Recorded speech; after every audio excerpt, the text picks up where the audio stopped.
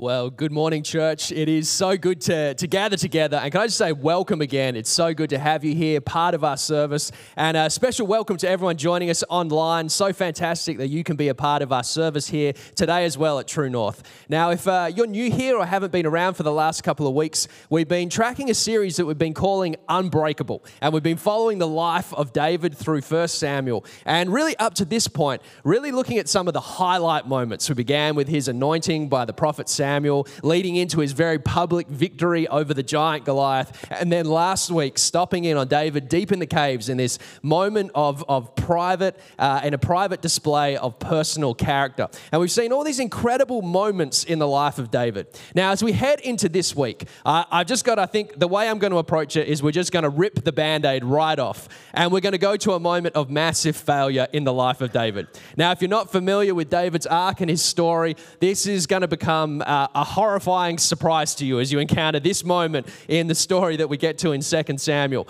where up until this point, David's been a hero. He's been a hero of faith, of boldness, of courage, of character, and integrity. But we're also going to see that David, he's a human being and has a very human story throughout the scripture. And we're going to come to a point in his life of massive moral failure. Now, the reality is all of us are going to experience failure. Time and time again, in different contexts, in varying degrees, and it's a part of the human experience.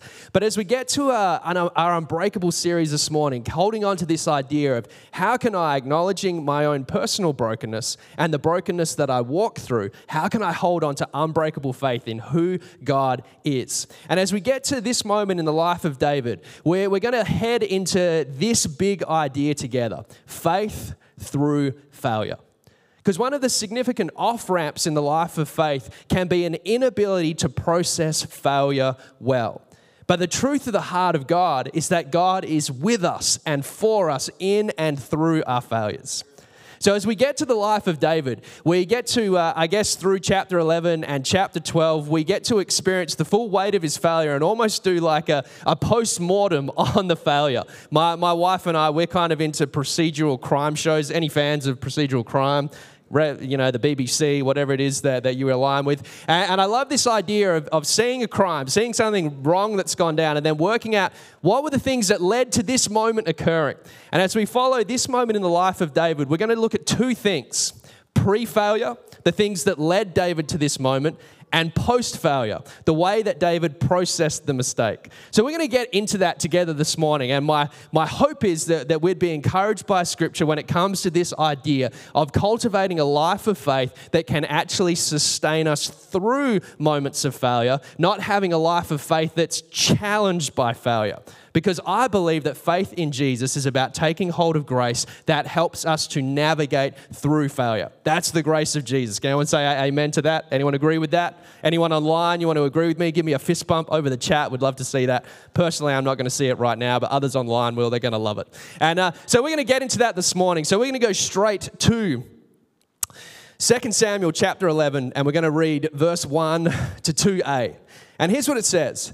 In the spring, at the time when kings go off to war. Now, David was living at a time in the moment in the ancient Middle East that was really characterized by just constant tussles between the ancient nations for power, control, for land. And it was a time of constant warfare. And this was the time when the kings would go off and lead their armies into battle.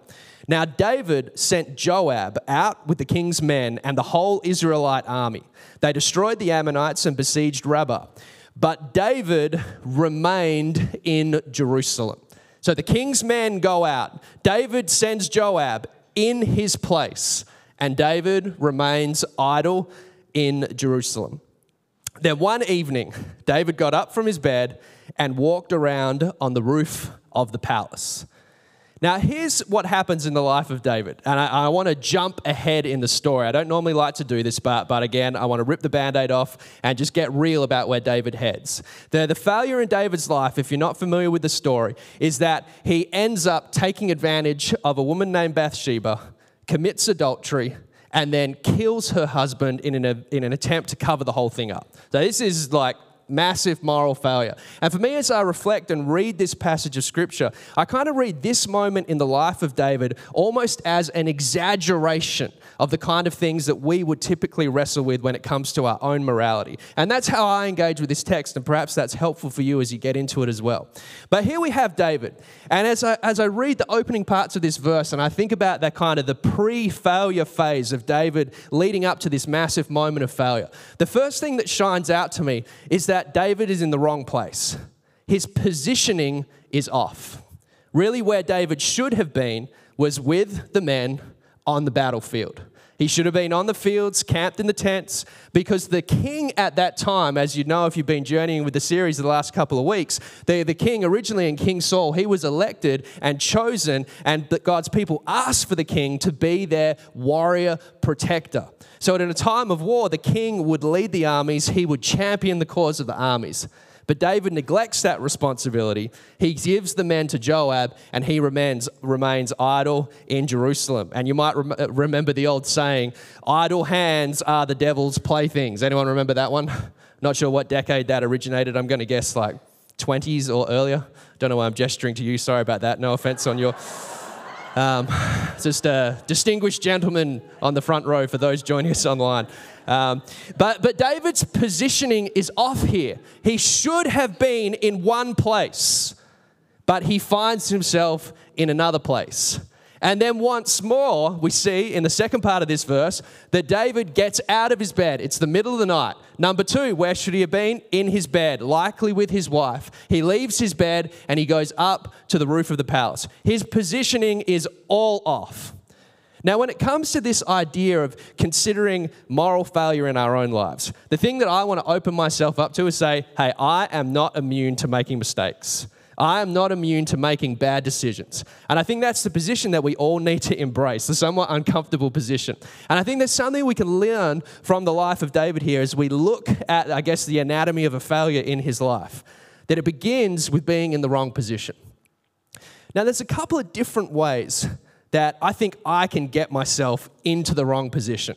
And I'm going to frame this for followers of Jesus here this morning. If you're still exploring faith, still working out faith, there's going to be a lot of great things in this for you. But if you're a disciple here this morning, if you're a disciple and you've decided that the cause of your life is to follow Jesus, that's what being a disciple is, that if you're following Jesus, you can actually get out of position by no longer following Jesus. And for David, following God in his life meant representing Israel as their king. And he fails to do that. So he lets go of a responsibility that he has, remains in Jerusalem, and gets himself into the wrong position. Now, there's a number of ways that we can do this. I think the most fundamental one, if we think, okay, how am I positioned as a follower of Jesus? One of the great questions to ask yourself is, who are the people that form the inner circle of your life? Who are the friends? Who are the people in your workplace? Who are the associates? Who are the people that form your inner circle? Because that inner circle will be influencing your life in a certain way. How are those key relationships positioning you as a follower of Jesus? I think it's a great thing to reflect on because it's those kind of voices and the cultural norms of that small group of people will position your life in a certain way. You know, some other things to consider. What kind of voices are you listening to? What kind of music are you listening to? What kind of things are you looking at on YouTube? Or what kind of voices are you allowing to bring shape to your life? How are they affecting your position as a follower of Christ? What kind of things are you watching? What kind of movies? What kind of TV shows? What are the things that are positioning you as a follower of Jesus? You know, when we gather together as a church and we praise the name of Jesus, that positions us in a certain way to follow our Jesus. That's why I love church. That's why I love gathering for church. That's why I love being a pastor. It's because I understand that when we follow Christ together, we position our life in a certain way. So one of the things we need to be mindful of, if we want to protect our life from, I guess, less exaggerated examples as King David here, but if we want to protect our lives from those kind of failures, we need to think, okay, how am I positioned? Who are the people that are influencing me? How am I positioned as a follower of Jesus? Because here's the thing. When you're in the wrong position, you leave yourself open to experiencing the wrong kind of moments. Maybe you've experienced this in your life once or twice or once upon a time. That when we're in the wrong position, we leave ourselves open to experience the wrong moments. And as we continue in the scripture, this is exactly what happens in the life of David. It says, from the roof, he saw a woman bathing, and the woman was very beautiful. And David sent someone to find out about her. The man said, she is Bathsheba, the daughter of Eliam, and wife of Uriah the Hittite. Now I'm going to call this part of the scripture the moment before the moment. There's a moment of significant failure coming. Now this is the moment before the moment. Now this is how this scene could have gone. David, he's remained in Jerusalem. He's obviously processing some different things, a number of reasons perhaps why he's there. He leaves his bed, he goes up onto the rooftop, climbs up the stairs. You can imagine an ancient Middle Eastern kind of palace. The roofs are open, all the kind of properties around, again, open roofs like big balconies. He climbs up onto the roof. He walks up to the roof. He lifts up his eyes, whoa, naked lady, I got to go back downstairs. That's one way this story could have gone. And if that's the way it went, we would have never read about it in here. So David's positioning allows him to experience this moment. And then because David is out of position within his heart, he reacts to the moment in a certain way. And he entertains the moment. He lingers in the moment. Now, if there was some circumstance, if David was out on the battlefield with his men and they camped at night and he experienced a moment like this, I believe he would have reacted to it completely differently. Because in the right position, you respond to those moments in the right way. But in the wrong position, you respond to those moments in the wrong way. Now, obviously, the example in Scripture this morning has a very specific tone and example. But for in our lives, this is going to play out in all kinds of different ways. But when we allow ourselves to slip into the wrong position as followers of Jesus, we open ourselves to experience these kind of moments. And sometimes we'll begin entertaining those moments. And for David, he might have began even justifying it in his mind. It's okay. I'll just find out a little bit more about her. It's not so bad if I just find out her name or who she is or what's going on there. But it was the moment before the moment that led to disaster. You know, I think one of the great things that we can do is have an honest internal conversation and say, what are the moments before the moment for me? Now, here's something that was helpful for me as I was processing this in my mind. If you want to find what those things are for you, for some of you, it might be similar things to David. For a lot of you, it's going to be different arenas of character and within your soul. But here's something you can look for. What exists in my life? Some kind of bad behavior that I'm justifying somehow. Is there anything in your life, any small broken behavior that somehow you're justifying in your own mind and in your own heart? Because if there is something like that, it might be your moment before the moment. You know, as I was preparing this message, I was sitting down with two of our pastors here, John and Riley, incredible pastors, absolute larrikins, and preparing a message with them with quite an experience. But at one moment, as we were reflecting on this passage and just allowing the scripture to speak to us, one of the questions I asked was, hey, what's the most dishonest thing you're doing in your life right now? And I compiled a list, and I'm just going to share John and Riley's list. So first number one dishonest thing for John was, no, I didn't do that. But I will share mine. And as I reflected on that, I said, what's the most dishonest thing that I'm doing right now? Because that could be my moment before the moment. And I reflected on it. And the thing that came to my mind, so in my household, we do a lot of recycling, which I love, and it's something that I've been growing in, being a good steward of our world and recycling and engaging with good practices around the home. And my wife is a champion in this space, and I appreciate her for that. And we have a composting system at home. Does anyone have a composting system at home? Good. Does anyone have a spouse or parent that has a composting system at home and you resent it a little bit? Hello, it's one little hand. Now, as I said, I'm growing as a recycling person, and I value it so much. But here's something that's true about me as I reflected on this whole process: that when my wife is home, There exists in me a certain standard of recycling that's up here. And when my wife's not at home, the standard of recycling drops a little. I still do the baseline stuff, but engaging with the composting system in particular is something that slips off when my wife's not home. And for me, here's the most simple picture of that. I eat a banana, I have a banana peel. I can either put it into phase 1 of the composting system. I'm making it sound more elaborate than it is. It's fairly simple. Or I can just throw it in the bin, which is definitely easier. And I noticed something about myself. When my wife's home, I do it properly, upon what we've decided in our home. When she's not home, I don't do it properly. And I've been saying in my mind, it's not a big deal. It's just a banana peel. It doesn't matter if I compost it or if I put it in the bin. Now, what I'm doing in that moment is I'm justifying a behavior. So it's just a banana peel. It doesn't matter. I do the plastics, I do the cardboard right. I wash the old sausage container and get that into the recycling properly. It's just a banana peel. And so I'd been subconsciously justifying in my mind as I was doing it. Now, here's the problem, and here's why I think this was a moment before the moment for me. The real critical issue here was that I was being dishonest. So I did not want my wife to know what I was doing with that banana peel. Small issue, massive potential problem, because I was being dishonest. Now, if I'd had an open conversation with her and said, Tash, I just can't commit to this. When I have a banana, I'm not going to compost it. That would be a different issue, and I'm sure that would lead to a nice conversation. And she would continue to help me be a better person.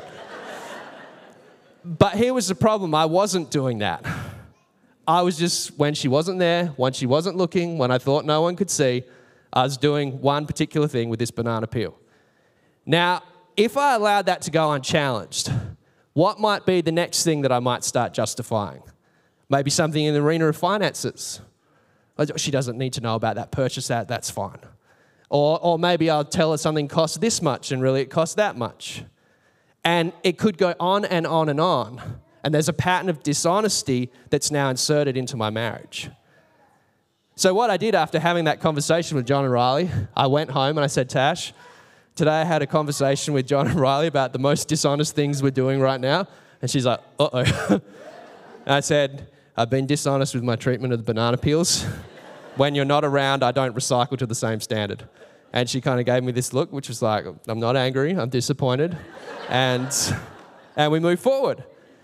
Now we can laugh about that whole moment, and it's good to laugh about that whole moment, but also recognize the potential for that little moment to grow into becoming more significant deception within my marriage is real. Who would agree with that? I certainly agree with that, and I'm the one doing it. The potential for that to become bigger than it was and show up in other places is potentially devastating. And that's why I went home and talked to her about it. You've got to think, what are those moments that we're allowing, that we're entertaining, that we can justify? Hey, it's just a banana peel. It's no big deal.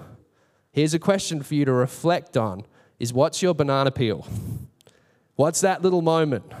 Now everyone's going to go home, hold a banana and start freaking out. And at that moment, remember the grace of Jesus that is sufficient for each one of us. We need to understand that those moments matter. And here's the thing.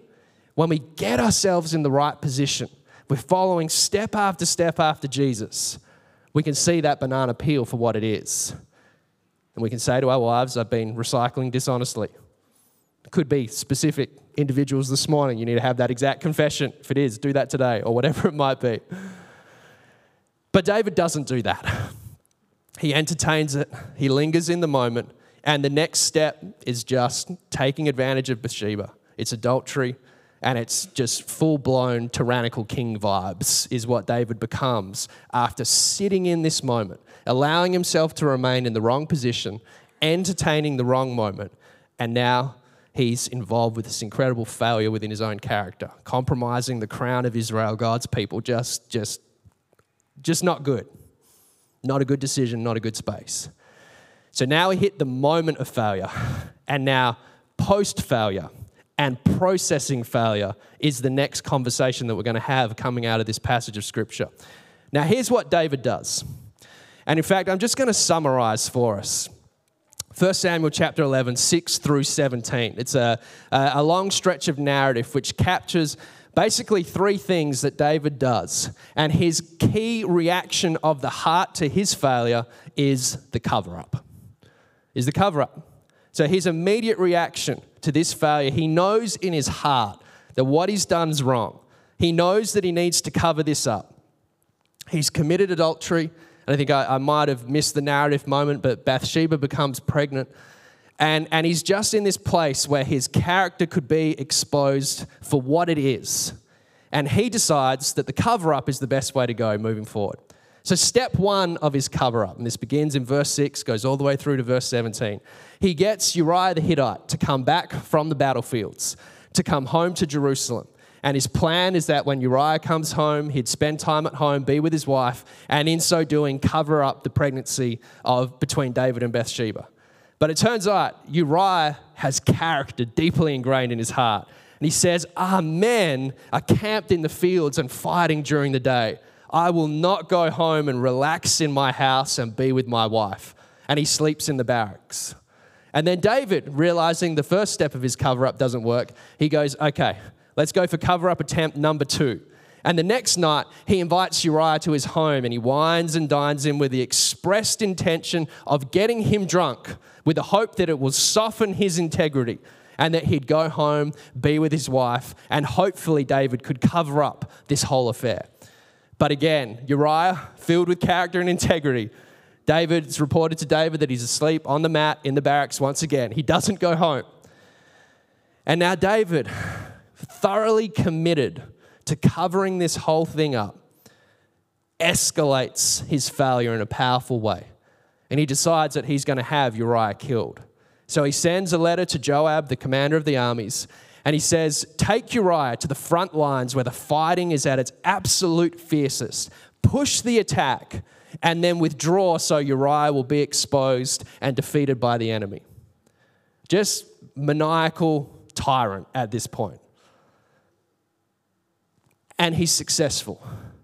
Uriah is killed. Now here's what happens. As David seeks this cover-up, the pain caused by his initial failure is compounded dramatically. At this point, he's taken advantage of Bathsheba. He's misused his royal position. He's done something horrible. And now in the cover-up, he's made that worse. He's killed her husband. In the attempt, several other Israelite soldiers are murdered because of this strategy and battle to have Uriah killed. He's made his righteous commander Joab an accessory to murder and just brought a brokenness and a wedge in between them in his leadership as king. And as I said earlier, he's completely compromised the holiness of the crown of Israel. In who he is as a king to represent God in his holiness, David has just let it all go. So in the cover-up, David causes far more pain than he ever inflicted through the initial mistake. Now, when it comes to processing failure in our lives, again, we can receive this story from David as an extreme exaggeration of what this kind of process to failure can bring. But in smaller ways, in less intense ways, when we process failure bad, it will bring certain things into our life and into our heart. So whether it be the smallest thing or a really big thing, when we cover something up, I think there's something we tell ourselves. I'm going to cover this up to protect someone else from pain. You go back to my banana peel. I'm just going to throw this in the bin, not let Tash know about it because that's going to cause her emotional pain, so I just want to do that. No, that's rubbish, Phil. The only person you're protecting from pain is yourself because you don't want to get found out. Now that's what a cover-up is. Now there's a picture here that I've spoken about since I was a kid in ministry, and I just love it so much. And some of you might have heard me reflect on this picture before. But the idea that within our souls, we find something a little bit like a fridge. Sometimes call it the spirit fridge. Some of you may have heard me talk about this briefly before. But you know when in your fridge you've got some rotten item right at the back of the fridge, hidden behind a tub of yogurt, a punnet of strawberries, and, what else do you have in your fridge? Avocados. Do they go in the fridge? Avocados. So you've got a range of things, and then right at the back, something's going bad. And when you get to that moment when the smell starts to impact everything that's in the fridge? Anyone experienced that? You're like, I got to clean the fridge. Some of you are like, no, I look after my fridge, Phil. You're a monster. And then you get that smell, and you know something's off there. You can't see it. You don't know what it is, but it's impacting everything that's going on in the fridge. Now, in the place of the soul, when we attempt to cover up those things, thinking, I just got to protect people from this, they always see it. They don't always see what it is, but they see the impact of that thing in the basement of our hearts that we're covering away, that we're not dealing with. And here's the thing, when we go back to positioning, there's something of a cycle here, that when we try to follow Jesus while covering something up, it becomes really hard to follow step by step. There's another way. And the problem for David is that there was such a massive gap between his failure and when he begins processing his failure. Now, what happens at least 9 months later? David thinks he's covered it up. Uriah's been killed. Bathsheba is now David's wife. And he feels and thinks that this is over. But God saw it all. And God wasn't pleased with the actions that David had taken as his king. And so he sends the prophet Nathan in chapter 12 and reveals to Nathan what David's done. And Nathan goes and confronts David. And then David responds finally with a heart of confession. And I want to give David some credit here, because he could have continued to cover up at this point. He could have killed Nathan. He could have just kept escalating. But he finally gets to the point of confession and he says, I have sinned against God. And Nathan replies to him and says, God has forgiven your sin. He's taken away your sin. You're not going to die. And David experiences the grace of God even through this catastrophic moral failure. But there would be a consequence. And the young child born to David through Bathsheba grew ill and didn't survive. And David mourns for the loss of the child. He mourns now for the poor decision that he's made, for the disgrace that he's brought to God's people Israel, for his failings as the king. And he's in sackcloth and ashes. And then eventually, here's how David responds. And I want to take you to the next verse. I think we've got this. Then David got up from the ground after he had washed, put on lotions and changed his clothes. He went into the house of the Lord and worshipped. Now, here's what I can take away from David through this whole experience of just complete broken decision-making, complete brokenness. He navigates through it to get to the point where he goes to the temple of the Lord, the house of God, and he worships the Father. So David, through this entire thing, this entire process, his faith is unbroken. He brings incredible brokenness into his life. He causes incredible brokenness, but he receives the grace of God. He receives the consequence of his decisions, and he worships God. He confesses. He processes his failure. Now, the biggest thing that I want to learn from this passage of Scripture and the experience of David is to keep the gap short between a moral failure and processing that failure well. I think David's biggest problem here is that he refuses to deal with it for such a long period of time. And the impact of his failure gets worse and worse and impacts more and more and causes more and more pain. You know, in our smaller experiences of brokenness in our life, the longer we leave things hanging, the longer we attempt to cover these kind of arenas of our heart and soul over, the more damage it's going to cause. Whether it's simply inhibiting us in our desire to follow Jesus, if it's simply inhibiting us in our desire to have healthy, functioning, growing relationships with the people in our world. To keep short accounts with God between our failings and His grace, because God's grace is always sufficient. You know, one of the things that I love so much and treasure about David's experience through this, despite, I guess, the anger I feel towards him at certain points of this story as a reader of God's word, that he gets to a point of renewal and restoration.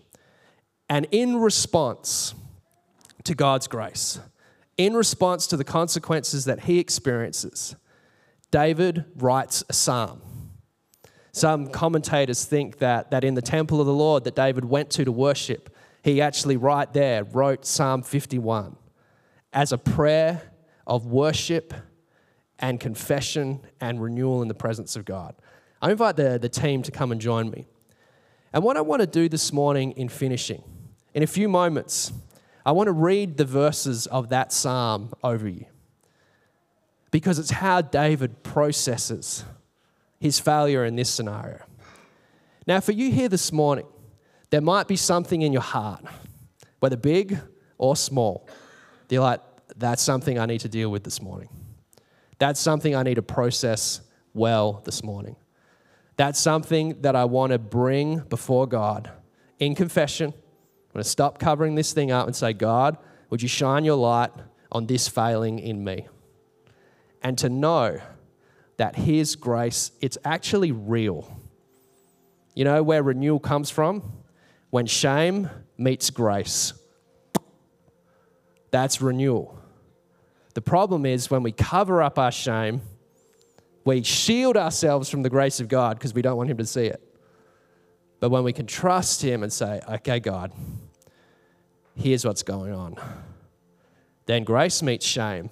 Shame becomes renewal, restoration, and turns back into worship within our hearts. That's how we have faith through failure. So if there's something in your heart that you need to bring before God, I want you to receive these words from Psalm 51 as a prayer of blessing this morning. Or you might be in a place where nothing really registers in your mind.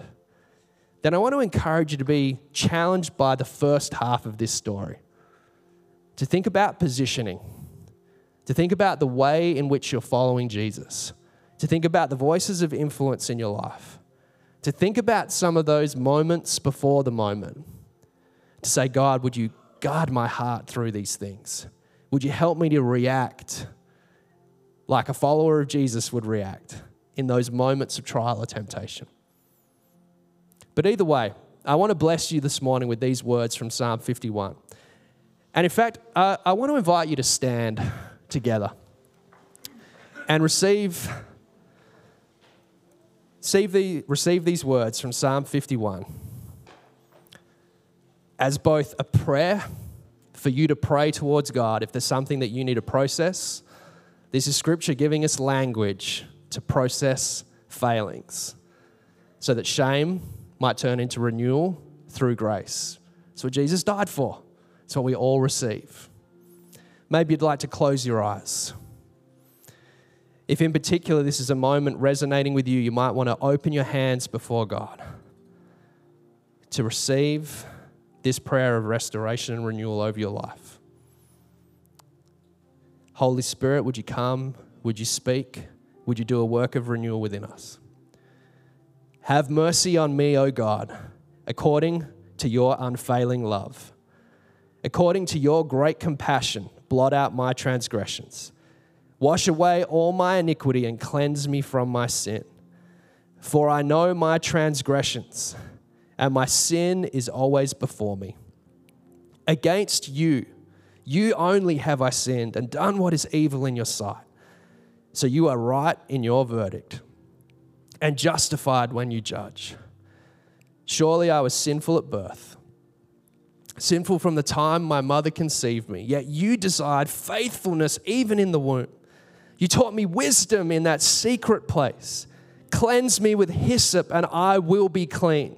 Wash me and I will be whiter than snow. Let me hear joy and gladness. Let the bones you have crushed rejoice. Hide your face from my sins and blot out all my iniquity.